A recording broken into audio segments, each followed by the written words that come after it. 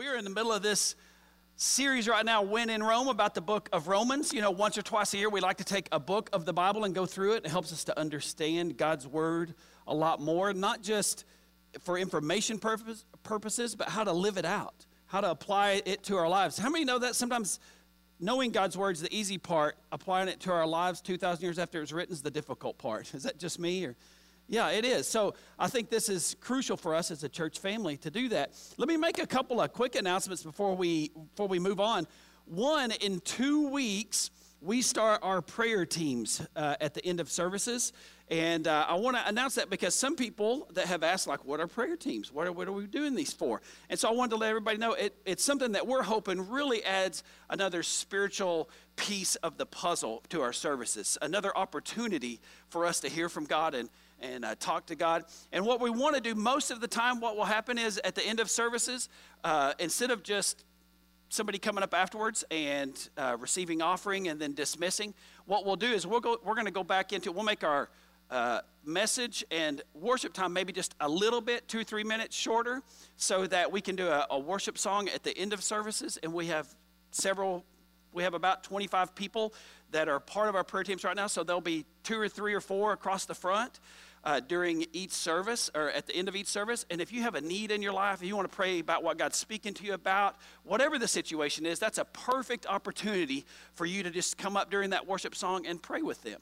And it'd be great. There's nobody going to, bring a mic or anything. It's between you and them.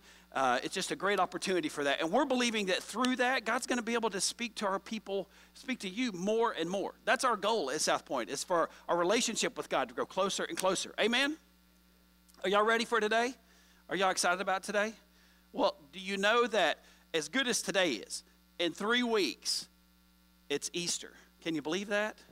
April 1st. What I want to know is who put Easter on April Fool's Day?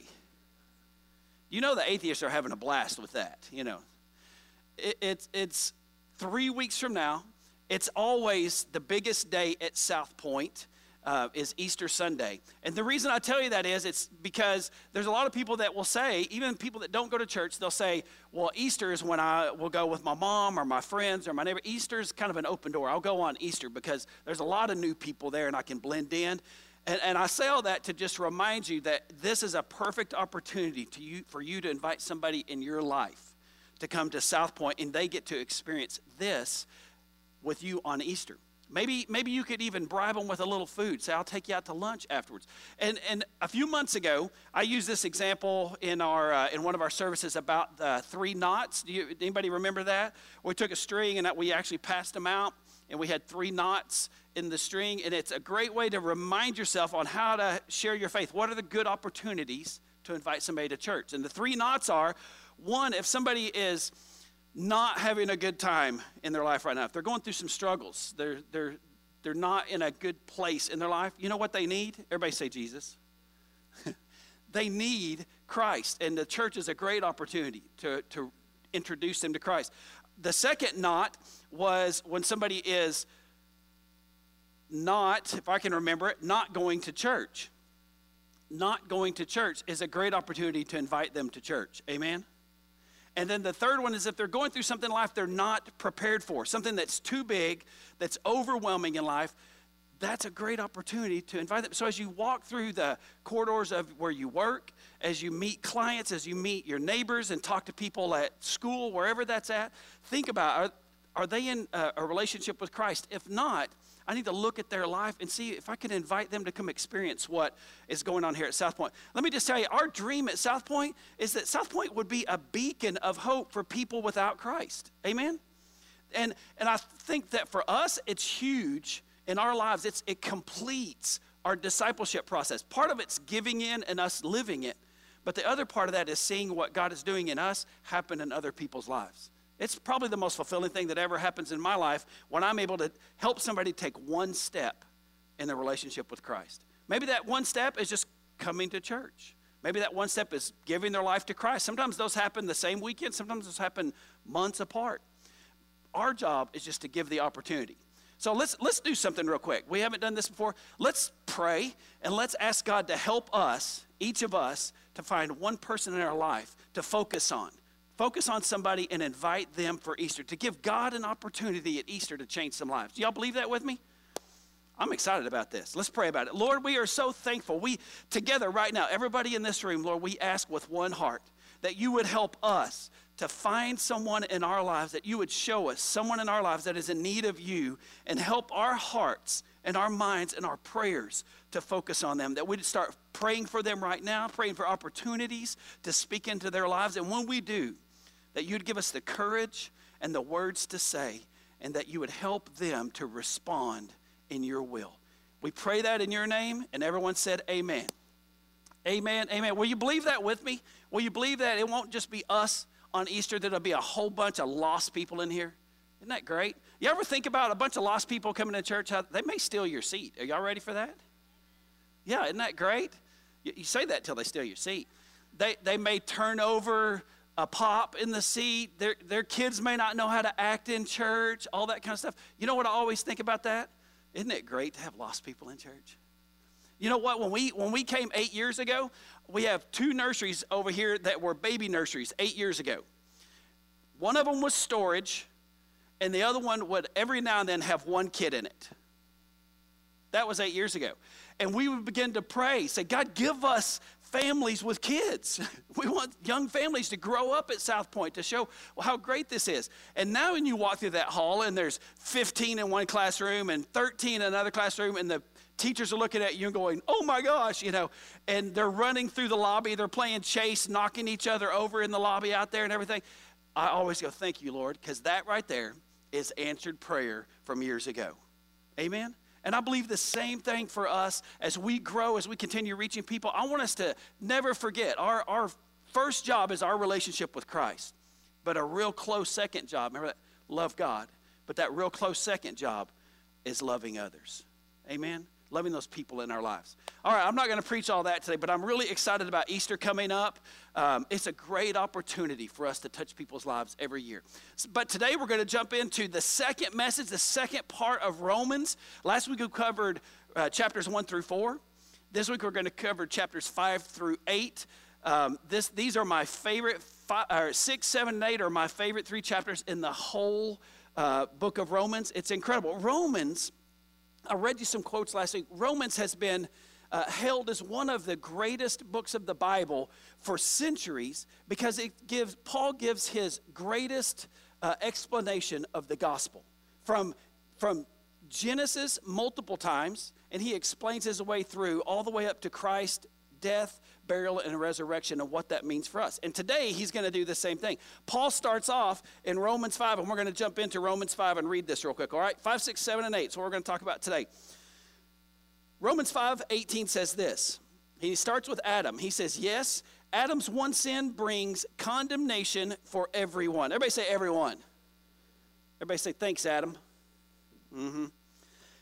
Adam's sin brings condemnation for everyone, but, I love it when there's a but in there, but Christ's one act of righteousness brings a right relationship with God and new life for everyone. Can you one more time say everyone? That means you know that? That means your neighbors. That means those people that we're praying for and focusing for. For everyone, God brings life. Well, let's keep reading verse 19. Because one person disobeyed God, many became sinners. But because one other person obeyed God, many will be made righteous. Because Adam, one person, sinned. It doesn't seem fair, does it? Is that just me, or do you ever think, just because Adam sinned, I have to live in sin, I have to live in death, I have to live in a world that's broken? Everybody say, is that fair? You don't want to say it in public, but you say it in private, right?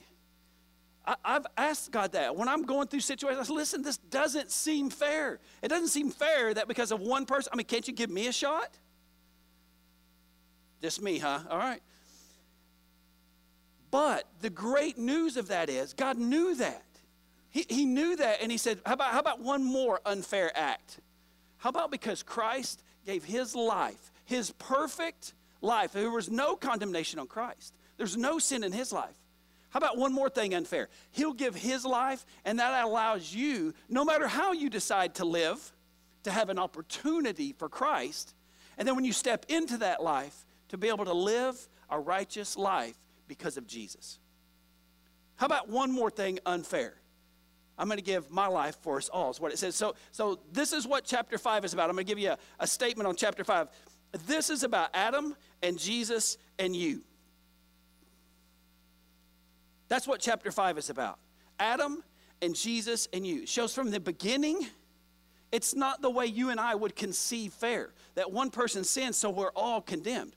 But he allowed sin into this world and it's broken. And you and I get to feel those effects every single day, don't we, of a broken world. You know, sometimes when I counsel people, that's the extent of my counseling sometimes. I don't know. I don't know why this happened. What I do know is because sin entered the world, it's broke. The world is broken. And here's the other thing I know. Our only hope in this broken world for you and me is Jesus. Amen? That's it. That's the only hope. That's what inspires me to do what I do, to share my faith, to pray for people, to do all of those things. Is because of what Jesus has brought into our life. Adam was about bringing sin into the world and the world being broken. Jesus is about bringing giving into this world. He gave his life, and because of that, he brings life-giving spirit. 5 is a short chapter, but 5 starts us off with another 4-chapter sermon that Paul preaches. It's kind of the ebb and flow of Jewish writing. Those first 4 chapters completed. The next 4 chapters, here we go. We're going to jump into chapter 6, and I want you to get this. Chapter 6, still talking about Adam, Jesus, and you and me. But in verse 10, listen to this. Talking about Jesus. When he died once to break the power of sin. But now that he lives for the glory of God.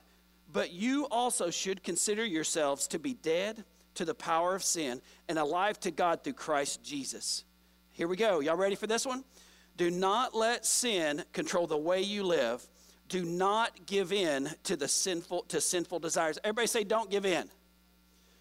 Second point, don't give in to sin. Paul is saying, do you want to experience life to its fullest? Let me ask you, church, you want to experience life to its fullest? Oh, okay. Well, 4 of us will. That's it. Do you want to experience life to the fullest? Listen, I may be a little aggravated if I get to the end of my life and I haven't lived life to the fullest. And I'm not talking like skydiving and mountain climbing fullest. I'm talking what me and Christ in our relationship, where we can go in my lifetime. I want to max that sucker out. Amen? Is that just me? Like I want to see what God can do in a person's life. I want to see what God can do in our lives. And so Paul says, listen, if you want to experience God in our lives, then don't give in.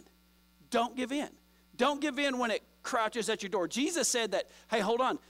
Satan is crouching at your door waiting to attack you. He's gonna throw junk in your pathway all the time. He's going to try to trick you and confuse you. You know what happens when temptation comes? Everybody say, don't give in. You don't give in. You say, that's a sin, that's a temptation. I'm tempted, I'm not doing that. Amen? You know, here, let me give you an example like this. I used to like giving these examples a lot more, but I don't as much anymore because I have kids. But as I was growing up, I've talked about my childhood stuff. I can't remember a time when we didn't fist fight in my neighborhood. We just grew up fist fighting. That was part of it. If somebody said, what are you looking at? You're going to get punched. Because you knew what the next step was. What are you going to do about it? Let's fight. I mean, we fought all the time. I can remember my good friends that I'm friends with on Facebook, we joke about it. Do you remember when we were in first grade and we were fighting and you bit me? Yeah, I remember that. And I think now, like, first graders fighting, what was wrong with us? And more than that, what was wrong with our parents? But they didn't know because we didn't have video games. We had 3 channels on TV. And you know what you did for fun? You went outside.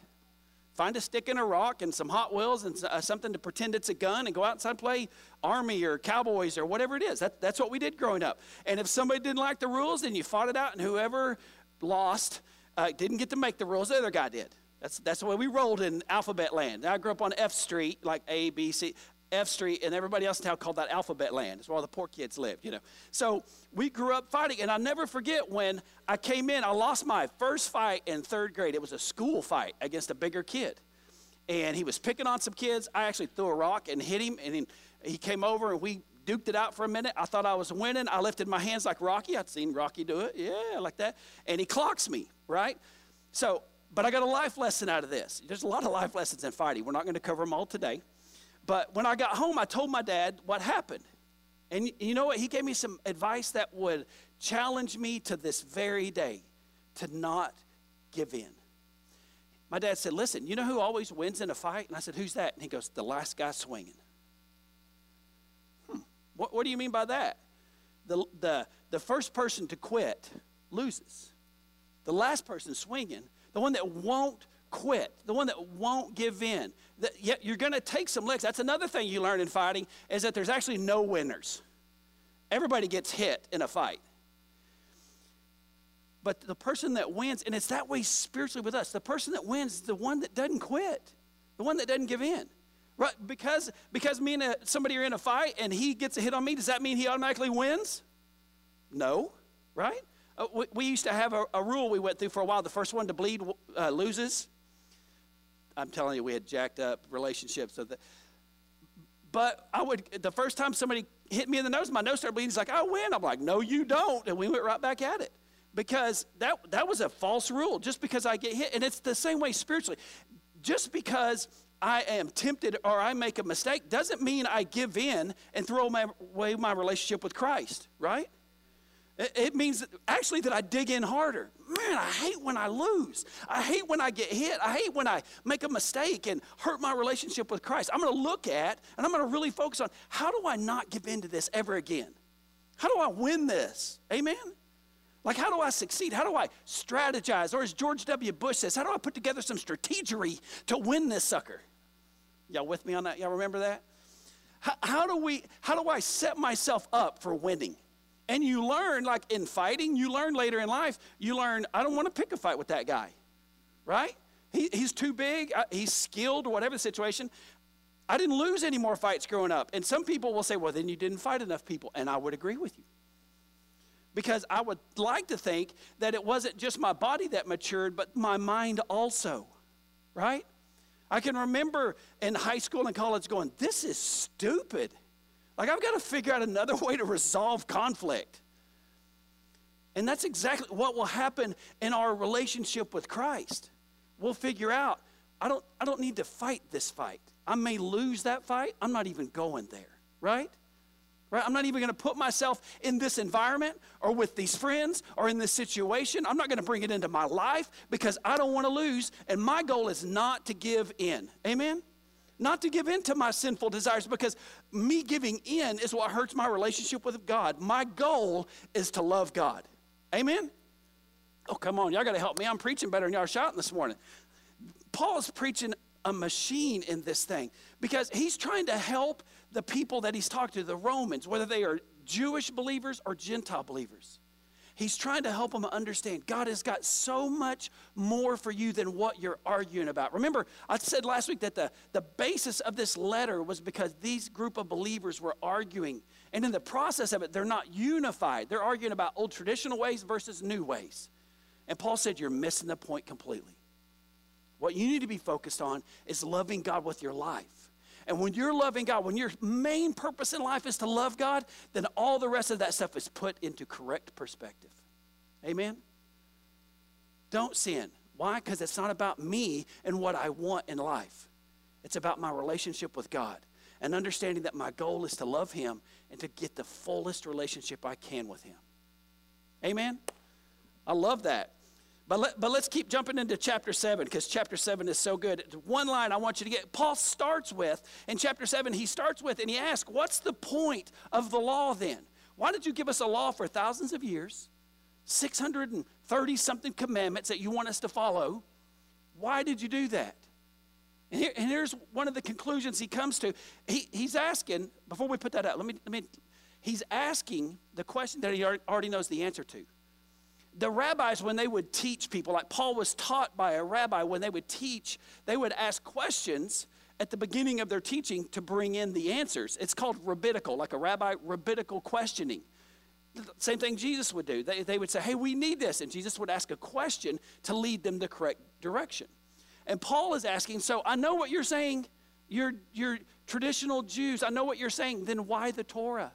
Then why all the commandments, right? And here he said, let me tell you the fact as to why. Verse 7 of Romans 7 says this. In fact, it was the law that showed me my sin.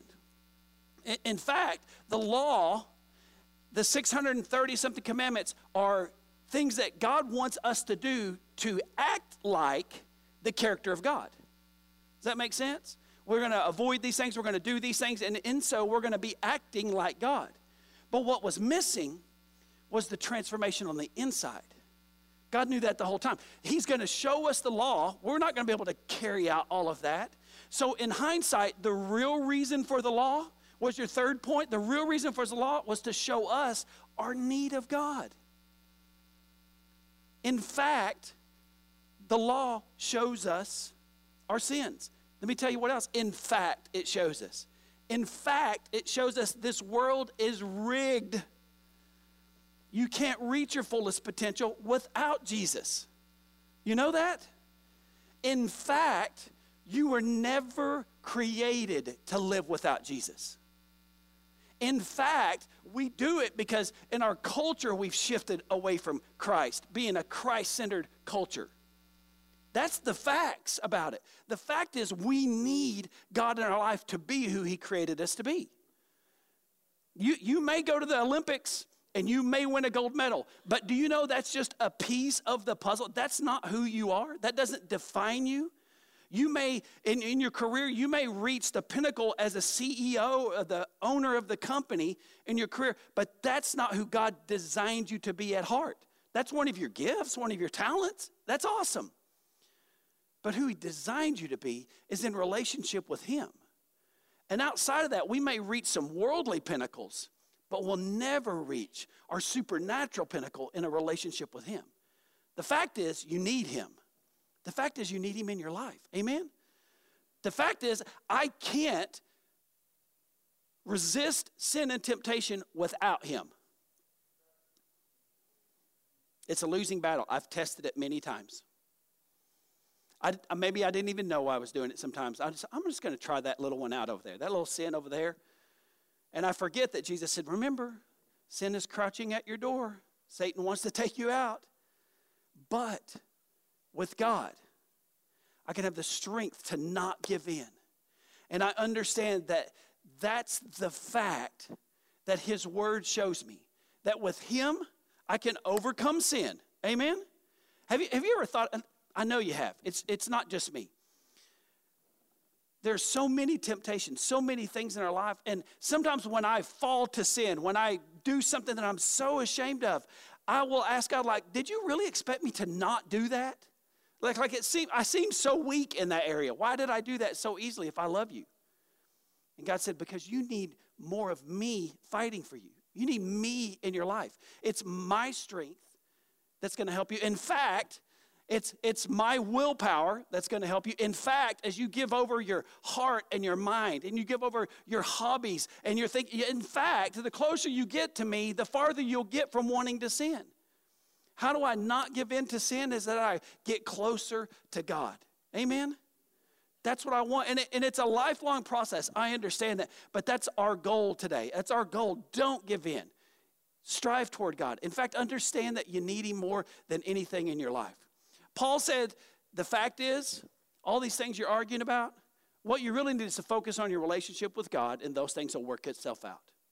You may need to help with them every now and then. I have to help my kids still. But I want to tell you that God wants to be in our life and not just be in our life on a Sunday or a Wednesday. He wants to be all of our life, Monday through Saturday. Amen? He wants to lead us in every area. Me and my wife last night, we were on our way home. We went out and ate at Earl's, had some good smoked brisket. Somebody say amen. Whew, it was so good. And on the way home, we drove by Arby's.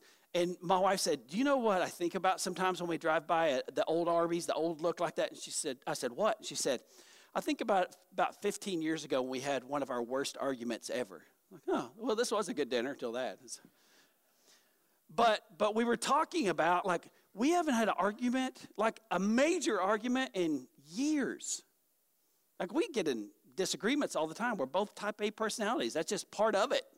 It's part of life. But we don't have arguments like that anymore. And do you know why? Because we're not ever going to give in to that ever again. Our goal is not give in. Amen? And as I get closer to Christ, understanding the fact that I was created to be with him, that none of those things that I grew up with, like growing up fighting, none of those skills transfer over to the real world. None of them. If I walk up to somebody and I go, hey, you parked in my spot, and they go, so? And I punch them, guess what happens? I go to jail, right? It doesn't transfer over. It doesn't work. But as I get closer to God in my relationship, I understand how all of my relationships should be. As I see how God has patience with me, can I get a little amen on that? As I see how God has patience with me, it makes me want to have more patience with others. As I fall, and God says there's grace for you, it makes me look at others that have fallen around me and said there's grace for you. You understand? It's actually me drawing closer to Christ that draws me away from wanting to ever sin. It helps me to be more like him. Helps us to be more like him.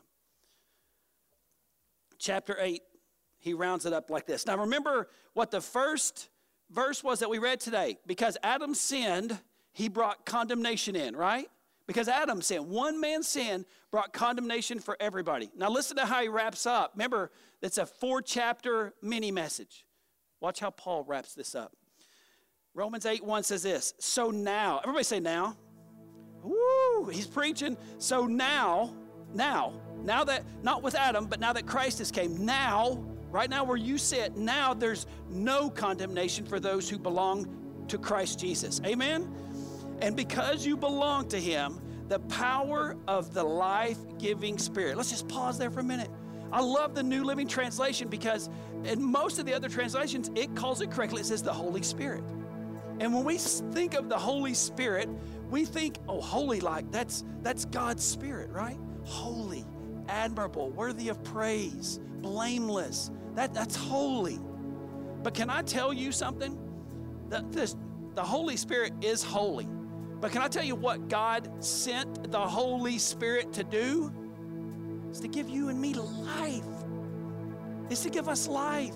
It's to pull us away from this world and to give us life. That's what he says here. So you living for Christ has enabled God's Spirit. When you say, yes, Lord, I want to live for you, show me your ways.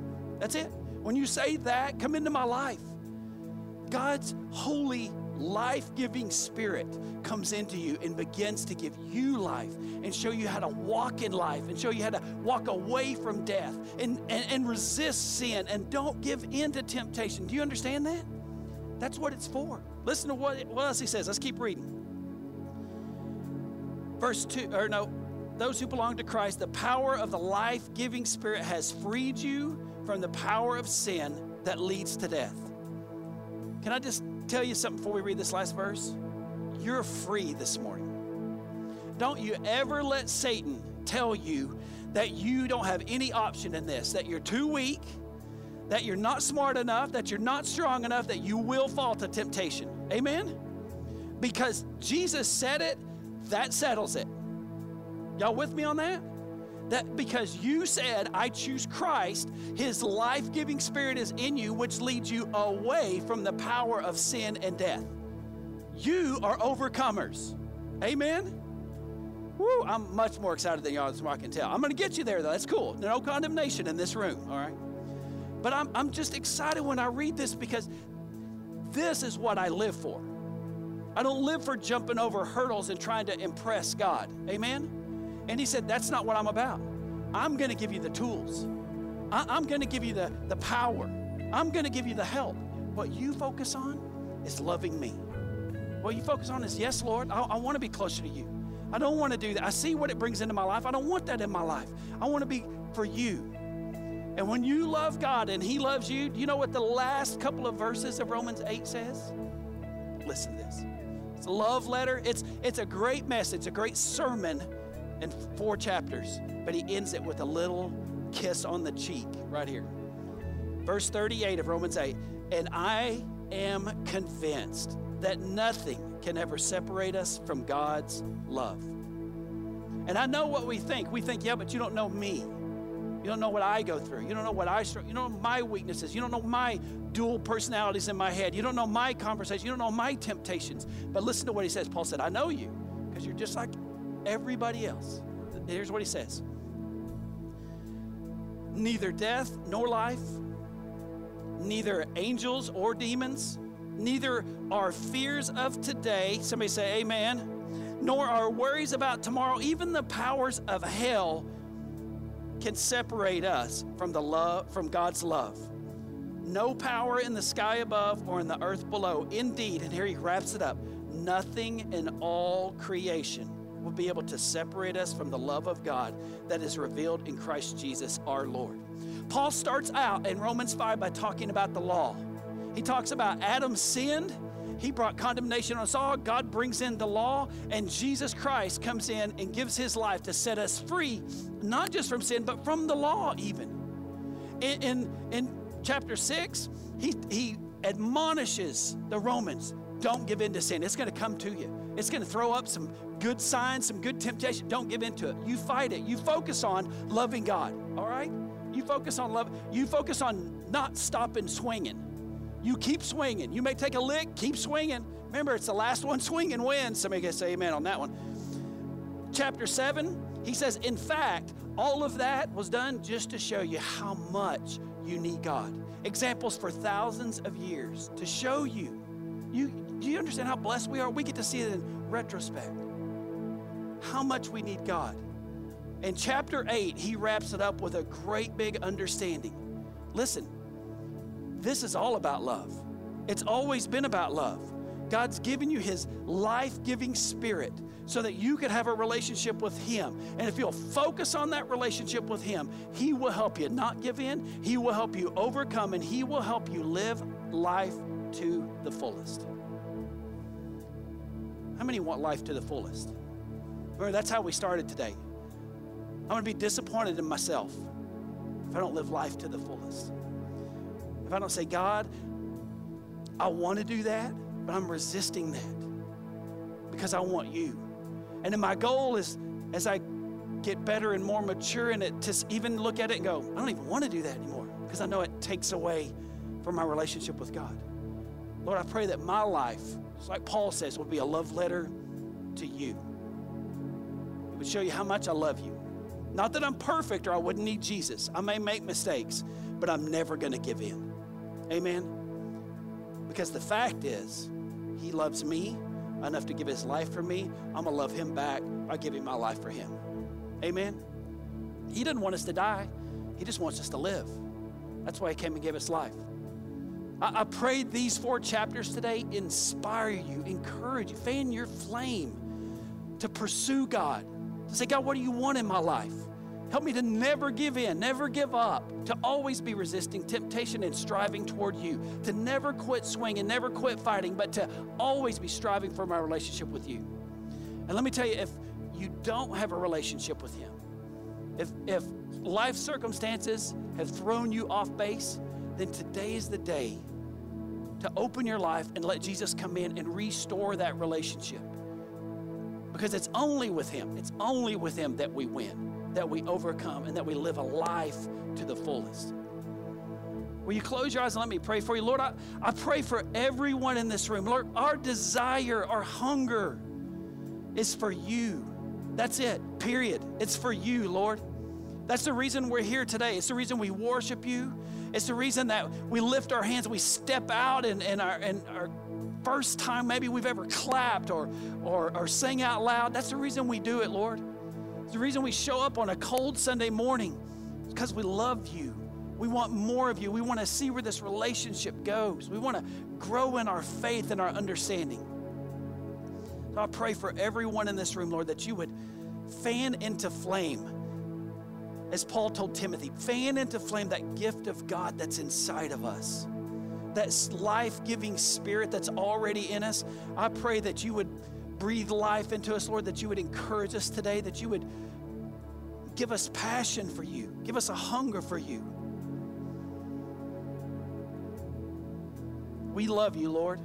We want to show you with our lives. We want to show you by not giving in. We want to show you by loving you. With your eyes closed, church, let me pray one more prayer this morning. If there's anyone in this room that doesn't have a relationship with God, maybe you never have, or maybe it's just the fact that you've had a rough time and you've fallen away from God. However you want to phrase that, but you're not living with Him right now. I want to pray for you. I want to pray that today God would help you to open your heart and your life and surrender to Him. Give Him your life and allow Him to show you what real life is all about. The Bible says that He'll come in, that He'll forgive you of your past, that condemnation that we talked about, He'll set you free from that. And that He'll show you how to walk in love, how to walk in His ways the rest of your life. So with nobody looking around, if that's you, I won't call you up to the front. I won't make you stand up or anything. I just want to know, are you ready to take that step today? If that's you and you're saying, you know what, that's me, Scott. I'm taking a step. I want you to pray for me today that I would begin to live for Jesus. If that's you, will you just lift up your hand? It just lets me know, hey, I'm taking that step today. Will you lift your hand up? Make that public confession. That's me. That's me. Anyone. Awesome. Fantastic. Lord, I thank you so much for your grace and your mercy. And one of these days at South Point, it won't just be, it's amazing when we have one or two people raise their hand. That's incredible. But I'm believing, and we're all believing and praying for days when there will be 15 and 20 and 30 people that are committing their lives to Christ every Sunday at South Point. People that didn't know you, that haven't heard about the hope and the love, haven't heard about the possibilities of restoration, of possibilities of purpose and hope in their lives. So Lord, today we pray that you would help us to go out and just love you throughout our day, throughout our week. Let people see it. We pray that you'd help us to focus on one or two people in our lives, to pray for them, to look for opportunities to invite them to a life-giving relationship with you, to invite them to church and let them experience what we experience every day. Lord, we love you. It's in your name we pray. And everybody said amen. Amen. God bless you.